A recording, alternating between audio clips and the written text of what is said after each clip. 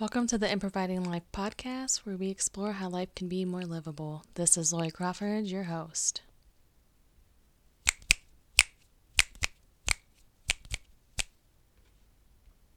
Welcome back, everybody. It is episode 12, but the first episode of season 2. Whoop, whoop, whoop.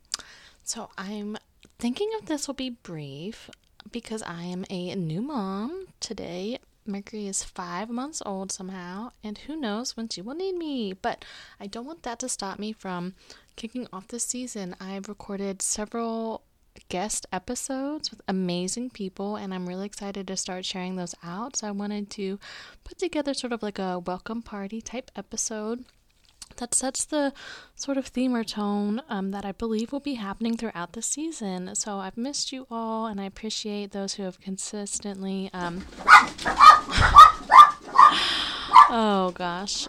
those who have stuck with me through the podcast as things like that happen, with my dogs reacting to everything. Yes, there's a fire truck going by, so I'm sure you missed that. Oh, and now Teddy's howling. But that's what's been happening for 5 months. I have been holding a baby as she sleeps, praying that the fire truck doesn't go by so the dogs don't wake her up. Luckily, she sleeps through most things, but at the same time, like, who can sleep through all of that, right?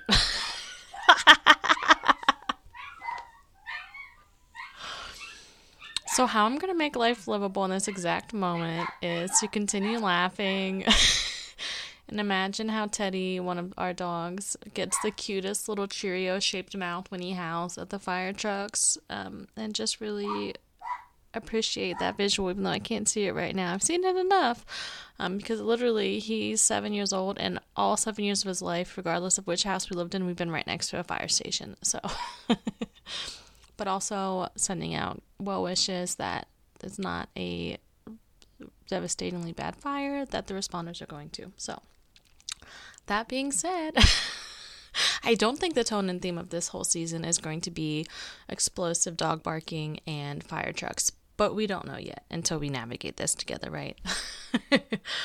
But what I will share out is that I really wanted to spend time talking about something that I feel is an undercurrent in not only my work, but my practices in all areas of my life, and that's the control to connection pivot.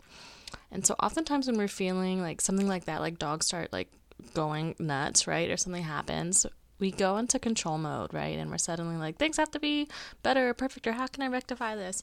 And suddenly, sort of the story that gets wrapped around that moment of when the dogs were barking ends up being much longer than the actual event, right? Where alternatively, if we're able to connect to what's happening and see like, okay, I understand that's a loud sound for them. They are alarmed. They don't know what's happening. The only way they can express their shock or whatever they're experiencing is barking. Right? That allows me to just like giggle, imagine Teddy's mouth being really cute, and let that be like the 30 seconds to a minute actual like happening that it was, instead of now having a 45-minute like what the fuck moment that I wasn't able to control the situation, right? And that practice is something that I've been really using in parenthood so much, right? The moments where it's like, oh, I thought Mercury would be taking a longer nap. Hey, Mare. Oh, she's coming up. Perfect timing. You know, and then like, oh, that means I can't write for my day job right now. You know, like instead of trying to control that, I'm able to connect and be like, okay, cool. What's the reality right now? What actually is accessible? And so I'm hoping that this type of theme, there's a baby coming in here. And she just started playing peekaboo. Hello. Is that mama's? Is that mama's? She's still waking up. She's like, who are you, lady? That theme can be something that we, as dogs run on baby toys, explore this season. So will it be as chaotic as this brief intro? Who knows, it might be, but I just wanted to share out to this big permission slip for you to, yes, and that feeling of control and wishing you're in control, normalizing it. You're human. You've been raised to feel like you have to be in control. You're an adult, right? Get your shit together. Like, we're not going to have that type of season. What we are going to do is be addressing, like, yes, we've been told we should have our shit together as adults. And also, there's way more shit in the world happening than one adult could ever have a grasp on. So what if we practice grace? What if we shift from that place of connection, or from control into a place of connection, and actually meet ourselves in the moment we're in? And how does that practice help life be more livable?